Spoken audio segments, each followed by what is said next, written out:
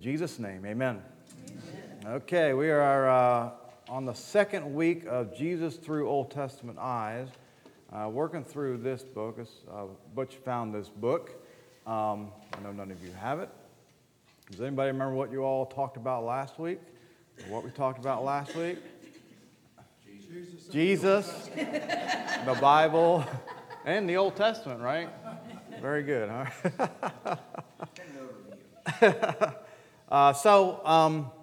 You all looked at Matthew. Remember Matthew? And Matthew was always very good about, he would say what happened, and then he would say, well, this is why it happened, or this fulfilled what happened. And he drew kind of a direct line from the Old Testament to say, hey, God is keeping his promises. Jesus was supposed to be born in Bethlehem, or the Messiah was going to be born in Bethlehem. Look, this is what happened. That's exactly what happened. Before we get into today's lesson, I'm going to plug a couple things here.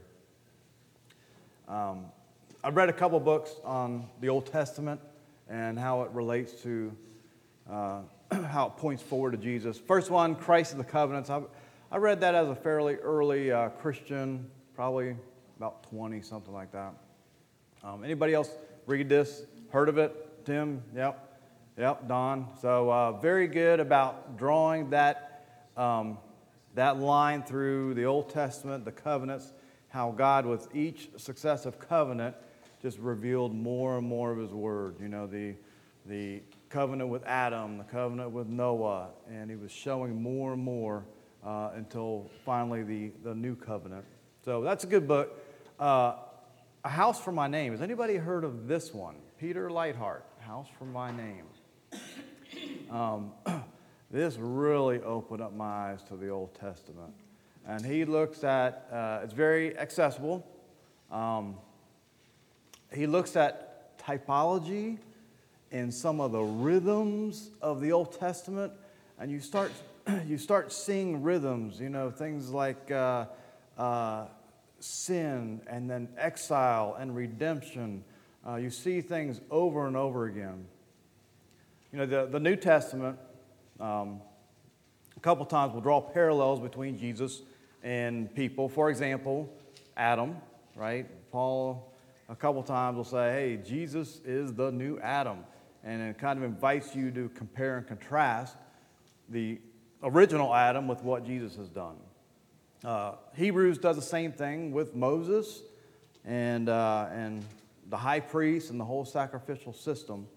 So this book kind of says, you know, invites you to look at it even more. Not only is Jesus like the new Moses who leads his people out of Egypt, you know, in Exodus, but he's also the new Joshua who leads his people into the promised land and conquers their enemies. You know, Jesus is the new Samson who goes into the belly of his enemies and you know, emerges victorious. He's the new David who crushes the head of his enemy. There's just a lot of things about it. So anyway, I recommend those. In particular, probably the second one. And I'm sure there's more out there. There's more good books. So we're going to look at, actually, I'm not going to go there yet. I'm going to ask a question. Do any of you have a famous relative? A famous relative. Either one, famous or infamous. Famous relatives. And I was trying to think for myself, and I've got some, you know, relatives in my line. But I was thinking I would have to explain a lot for you all to know exactly who they are. And that doesn't really mean they're famous, right? You might be like, oh, okay, I see that. So does anybody here have a relative that we would know or we would have heard of? Yes, Jack. His name is Jack Valesi. He was in the Johnson administration. Okay. Same name? Wow. What did he do? I think he was a press secretary or something high up. All right. No relation. Okay. No relation. Not what we're looking for, Jack. All right. Nobody has any famous relatives? I got one. Yes? Jesus. Jesus. We can't beat that. Okay. I have one, but you haven't heard of it probably. But my relative Samuel Gorton got kicked out of the Massachusetts Bay Colony and founded Rhode Island. What's his name? Samuel Gorton. Samuel Dorton. Okay. Gorton, they couldn't get along. That's a good one. I heard about Roger Williams. Was he Yeah. associated with Roger Williams? Okay. During that time. Wow. But you see, that's famous relative. I mean, unless you've studied the history of Rhode Yeah, Island. yeah. Yes. My great-great-grandfather was the youngest soldier in the Mississippi Confederate Army. Oh, okay. How old is he? He was 12. 12? That's Got right. a car, Was he a drummer sent boy? home, and stayed home 3 weeks and went in another direction and joined again. Wow. Joined what? Man. And that's documented. That's documented. All right. All right. Okay. Oh. Okay. I think we have a winner. He wins. That's pretty good. That's pretty good. So, Clarence, how has that changed your life? How has that affected your life? Have you ever met anybody who has a famous relative and they tell you that within 30 seconds of first meeting them? No? No? I've met multiple people back in West Virginia that were related to Pocahontas. I mean, several people, to the point where I'm like, really? She's got a lot of descendants, you know? I don't know. But does it affect your life? I mean, what your descendant, if you have a famous descendant, maybe a little bit of pride. One of my descendants was in the Revolutionary War, and Frederick Hamright. I'm sure everybody's heard of him, but he actually helped win the Battle of Kings Mountain, which was one of the turning points of the war. You heard of that, Cookie? All right. Battle of Kings Mountain. So I don't really talk about it much because that bores people. But we're going to talk about a famous relative besides Jesus. All right? So we're going to compare two things here. We'll look at an Old Testament passage, and then we'll see how it's fulfilled in the New Testament.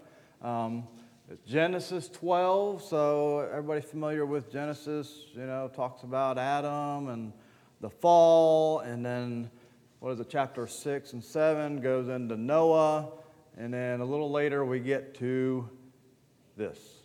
What is 11? The Table of Nations, I think, something like that, and then chapter 12, we get to Abraham. So let me read this. Now, the Lord said to Abram, "Go from your country and your kindred and your father's house to the land I will show you. And I will make of you a great nation, and I will bless you and make your name great so that you will be a blessing. I will bless those who bless you, and him who dishonors you I will curse. And in you all the families of the earth shall be blessed." What do we know about Abram before this?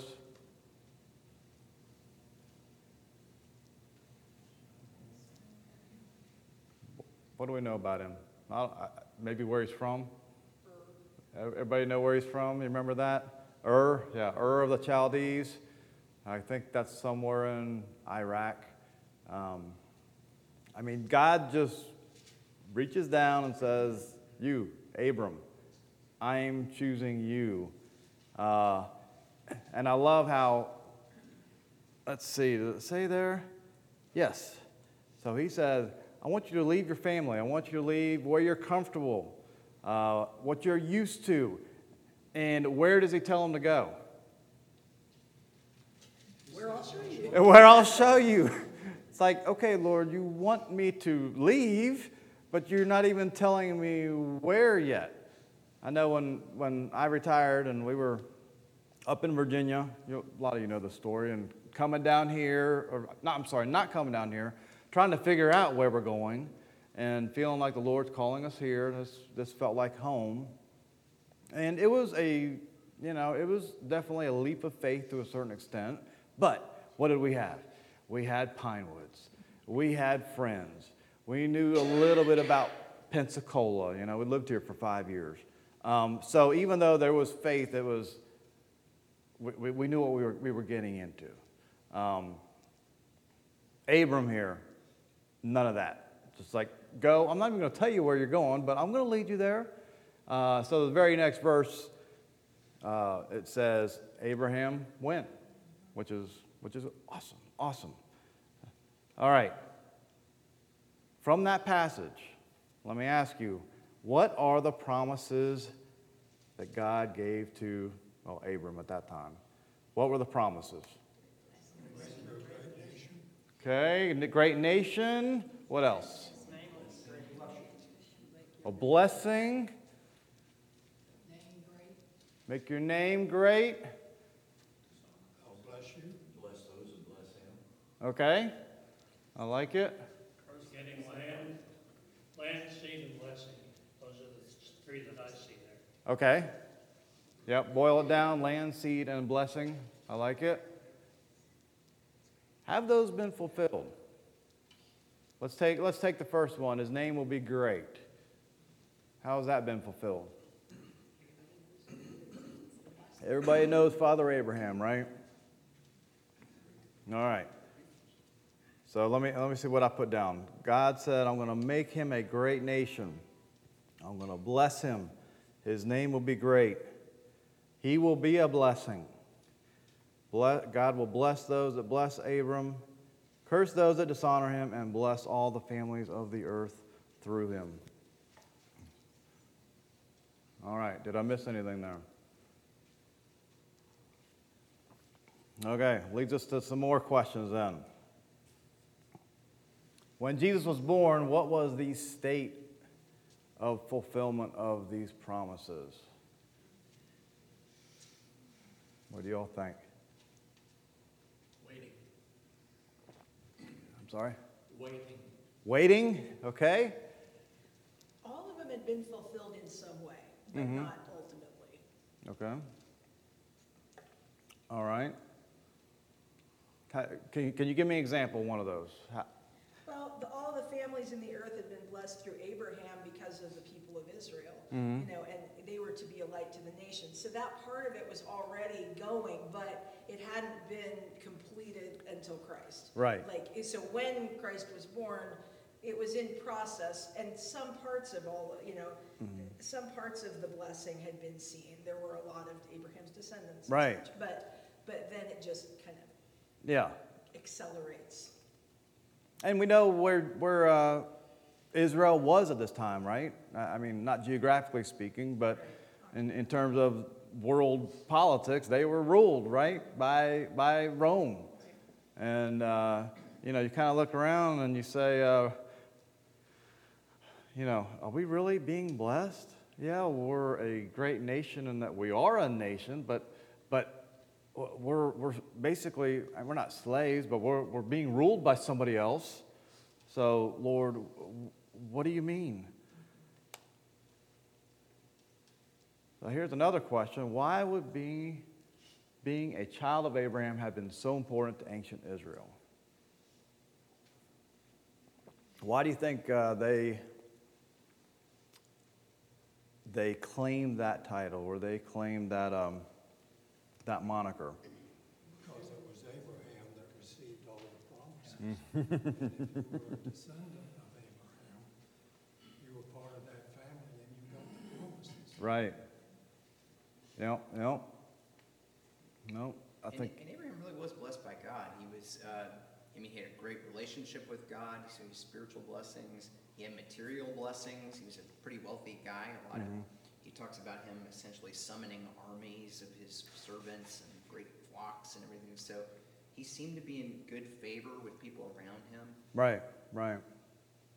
Yeah, if you follow through on the story of Abraham, and you know, obviously Genesis 12 is the start of the story.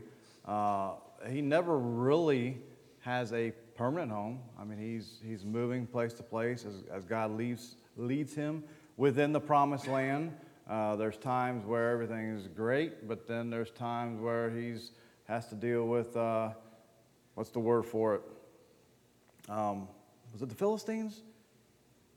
Well, I guess the Canaanites that are in the land.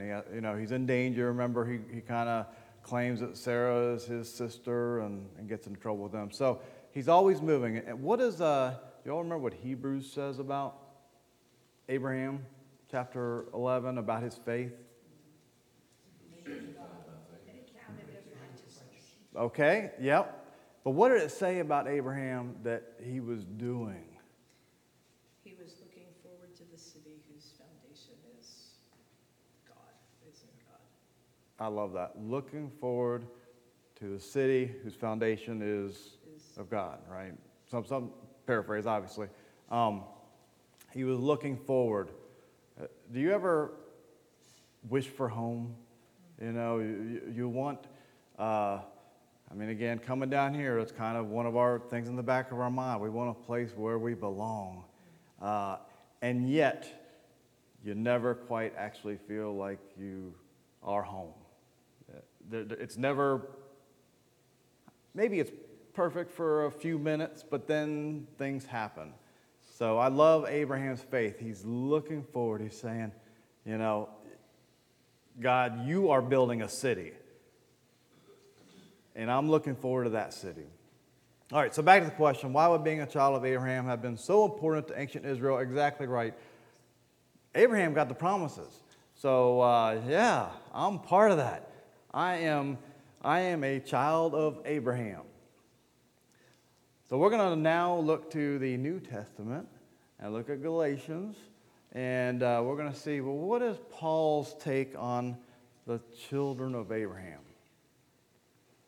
So kind of a long passage here. We're actually going through Galatians in our life group on Sunday nights. And before I say what it's about, can anybody tell me what Galatians is about? Off the top of your head? I mean the whole chapter. Jesus, thank you, Clarence. Jesus. You may not have looked at Galatians for a while. So Paul writes to the church in Galatia, and, Philippians is a joyful letter, right? Even though he's in prison, he's joyful, and he's thanking God for them, all that. Galatians is almost like the opposite. Galatians is it's a lecture, it's a scolding, it's you sit right there and I'm going to talk to you, don't say a word.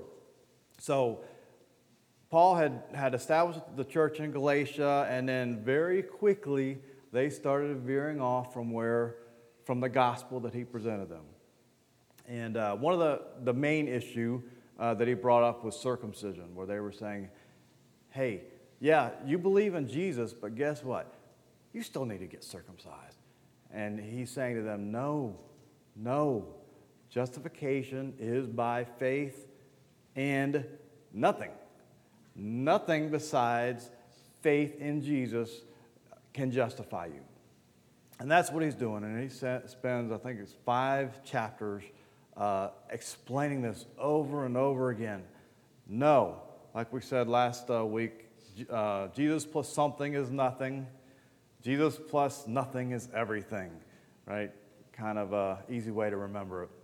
So we get to Galatians chapter 3, and he's still talking to them, and he says to them this: does he who supplies the Spirit to you and work miracles among you do so by works of the law or by hearing with faith, just as Abraham believed God and it was counted to him as righteousness? So here he is.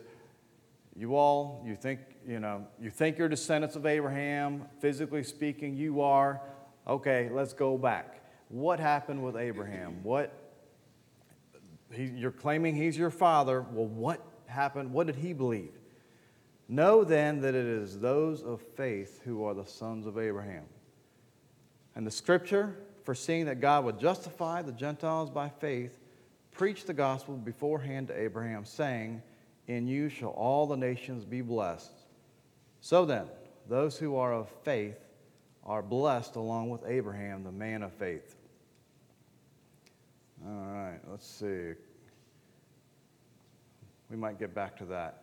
So let's start with the first question from that. How does someone become a child of Abraham? By faith in Christ. What else? All right. Trick question. Good job, Clint.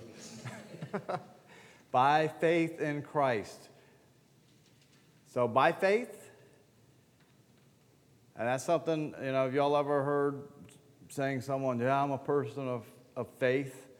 Ever hear someone say that and it's supposed to impress you? Okay. Kind of like I'm a spiritual person.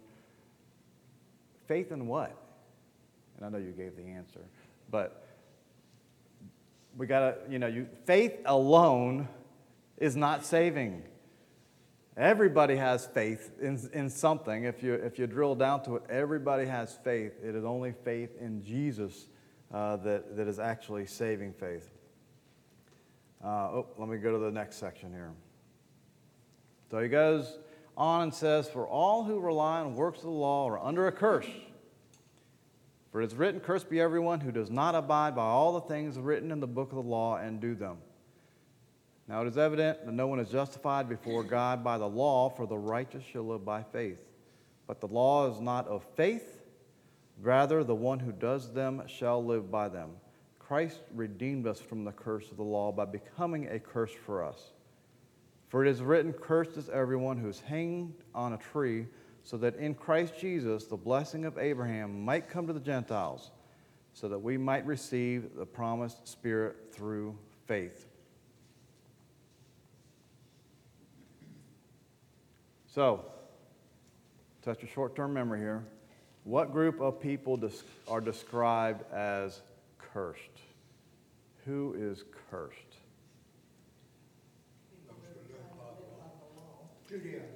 Judaizers, people who try to live by the law. Okay? Those who rely on the law. I'm sorry? Those who rely on the law. Rely on the law, Yeah. okay? Because we as Christians, we do try to live by the law. Mm-hmm. But the question is, are we relying on it? Mm-hmm. Is that the ground of our hope for salvation? Right. We keep the law. No, exactly right. Yeah, we need to. Is the law bad? No, not Not really, because Jesus said he came to fulfill them. Right?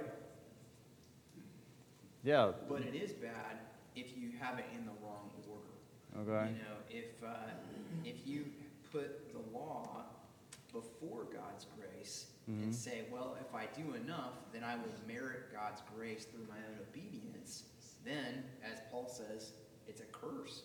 And that's essentially what the Pharisees were attempting to live very moral, lawful lives. We're going to order everything we do according to God's word. We're going to tithe on everything, not just our money, on our spices and all these little things. They made all these rules and all these regulations. They're trying to keep the law. But the problem is their guilt remained. They could never do enough to earn God's favor. We need His grace. Yeah. I thought about a kind of a comparison to relationships here on earth, and it might not be perfect, but a father and a son. A good father loves his son, right, or daughter, however you want to look at it. And the son loves his father. Now, the son, if he disobeys his father, is he still loved by his father? Does his behavior determine whether that father is going to love him or not? Or does the father say, you are my son. Now, you may not do what I want you to do, and I'm disappointed, but you are still my son. I love you. Whereas the wrong way of looking at it is saying, I need to do something to gain my father's love, to procure my father's love. And if I don't keep doing that, can you imagine the burden of, if I mess up, my dad's not going to love me anymore. My dad's going to disown me. So kind of a small picture there of I think how you need to look at the law. A good son is going to say, I am my Father's son. He loves me. I want to please him. So therefore, I'm going to do things that please him, not to gain his favor, but because of the love he has for me and the love I have for him. So that's one way of looking at it, I think. But yeah, we look at the law, and growing up in more fundamentalist churches, maybe some of you have felt the same or experienced the same thing. It was almost like the law we almost ignored it. It's like it doesn't apply to us anymore, the whole thing. And I mean, it was confusing for me as a young man. It's like, well, why is it in there? And you put it well, Joel. It's like, well, it's not there to procure God's favor. It's there to show us our sin, show us our need for a Savior. Okay, so back to the questions. What did I say? What group of people described as cursed? Second part of that question, would this have come as a surprise to some of Paul's readers? Why? That's the third part of the question. Why would this have come as a surprise? So who's he talking to? He's talking to Judaizers, right? He's talking to Jews. They really thought they had it right. Yeah. And it comes back to our descendant is Abraham. Right? That's our father. How can you say me as a descendant, as a child of Abraham, can be cursed? And I think we've covered that, the fact that, if you're trying to live by the law as a way of justifying yourself, then you are cursed. It doesn't matter what your ethnicity is, you are going to be cursed. So on to the next question. How are the Gentiles blessed and included in God's promises to Abraham?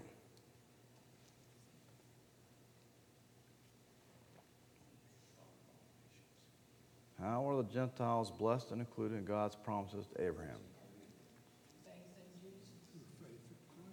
Faith in Jesus? Okay. We're grafted in. Okay. No. And it goes back to the fact that faith preceded the law. First it was Abraham. Many years later, I haven't looked at the timeline, but many years later comes Moses and then the giving of the law. So it's faith first and then the law. Does anybody remember any instances in the Gospels where the Jews are boasting in the fact that they are children of Abraham? Maybe not chapter and verse, but do you remember any events in the New Testament where that happens? One is at the time when John the Baptist was baptizing. Mm-hmm. And another is John 8, where Jesus is talking with the Pharisees, and they're claiming to be sons of Abraham.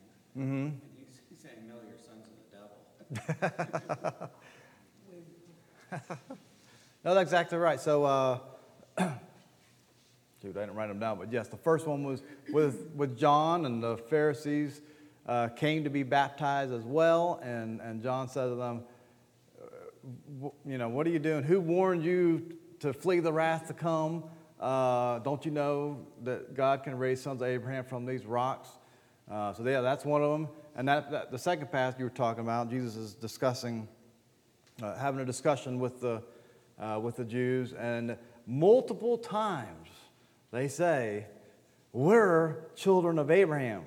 we are children of Abraham, as if that trumps everything. And Jesus said to them, you are children of your father, the devil. And he explained to them, if you were children of Abraham, then you would do what Abraham did, which is faith. Faith. It starts with faith. All right.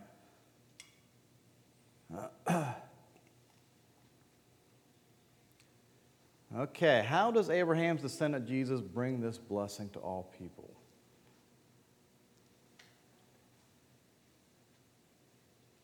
How does Abraham's descendant? Okay. Jesus fulfilled the law, so we don't have to do it. Like Galatians talks about, he took our place, you know. I was thinking about this, and you know, we all know about common grace. We've heard the term used, common grace, how even unbelievers kind of gain benefits, I guess, from Christians living, being salt and light in the world. And I heard in a podcast the other day, maybe you all heard it too, I think it was The Briefing with Al Mohler. There was a couple from India who was visiting the U.S., and they happened to be driving down the street, and an ambulance came, and you know, they saw everybody pulling over to let the ambulance by, so they pulled over as well. And I guess the man looked over his wife, and she started crying. And he looked at her, and he's like, "What's wrong?" And she goes, "See how they love each other. They actually get off the road to allow whoever has an emergency get the help they need as quickly as possible." And it's little things like that we don't notice because we live in it. But the way that Christianity has permeated society, and to a certain extent is still holding on, that there is love, there is Christianity that has suffused society. So I think there's ways in which Christians, and I know what the question is getting at, we're talking about faith, but there's ways that even other people are blessed through Christianity. Think about hospitals. Who starts most of the hospitals? Yeah, what are the hospitals we have here? Sacred, Baptist, right? Orphanages, adoption agencies, relief organizations. And yes, none of that saves you, but that is saying, look, the gospel has changed my life, therefore I want to show my love to others by doing this as well. So I think there's ways in which Gentiles have been blessed throughout the world, you know, just through Christianity. And we have a promised land through Jesus. You know, an eternal. You know, the New Jerusalem is for all of those who believe in Him, trust in Him. Mm-hmm. He's going to fulfill that promise. Abraham looking for a better country, looking for a permanent home, whose mm-hmm. builder and maker is God. We receive that in the new heavens and the new earth mm-hmm. when Jesus comes again in the resurrection. And so that blessing is open to not just the ethnic descendants of Abraham, mm-hmm. but to everyone who believes, mm-hmm. all nations. Not only ethnically Jewish people who believe, though certainly ethnic Jewish people who believe will receive the blessing, but so will we as non-ethnic Jewish people and mm-hmm. Africans and Asians and all the rest, you know. Christianity is very exclusive and inclusive at the same time, right? There is one way to salvation, right? Through faith in Jesus. That's the exclusive part. But the inclusive part is anybody can do it.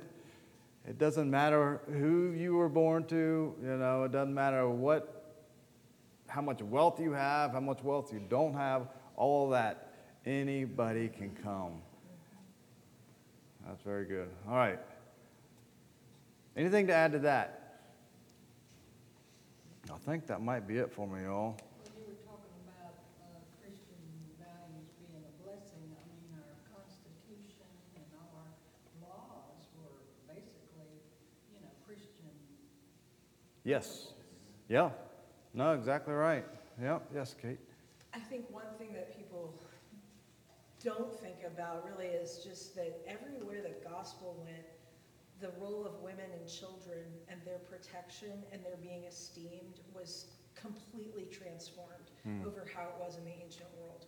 And I think a lot of people see Christianity as very oppressive of women, but it's not. I mean, there have been cultural things that have, changed or whatever time, but like esteeming women, like Jesus loved women in his life and he valued them, and Mary was the first one to see him after the resurrection, things like that, and that was not how it was. And I think you look at global history and the role of women in India or in China or places that didn't have the gospel early on, it's very different than how it evolved in places that did. And I think that's something, that is a common grace thing that most people don't even consider, and in fact, they think the opposite is true.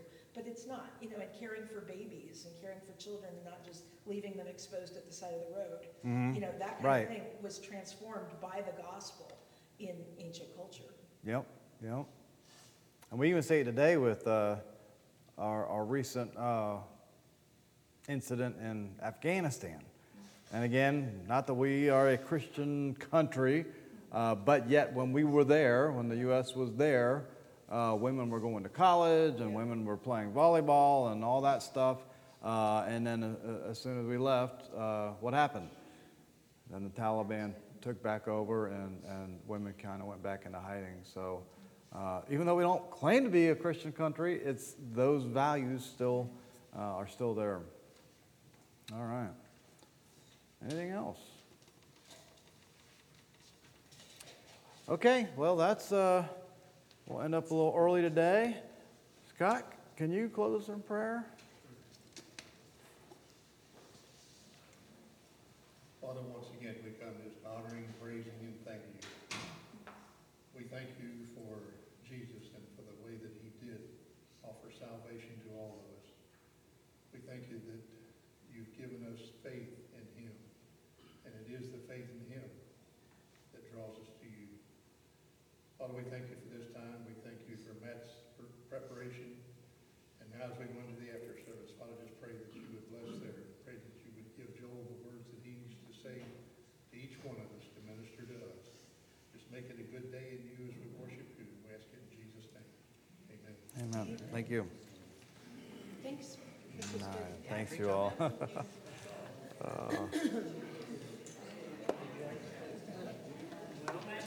Jack Valeni. I've heard that name. The reason I brought that up is in the 1980s, I was part of a company that was promoting call boxes.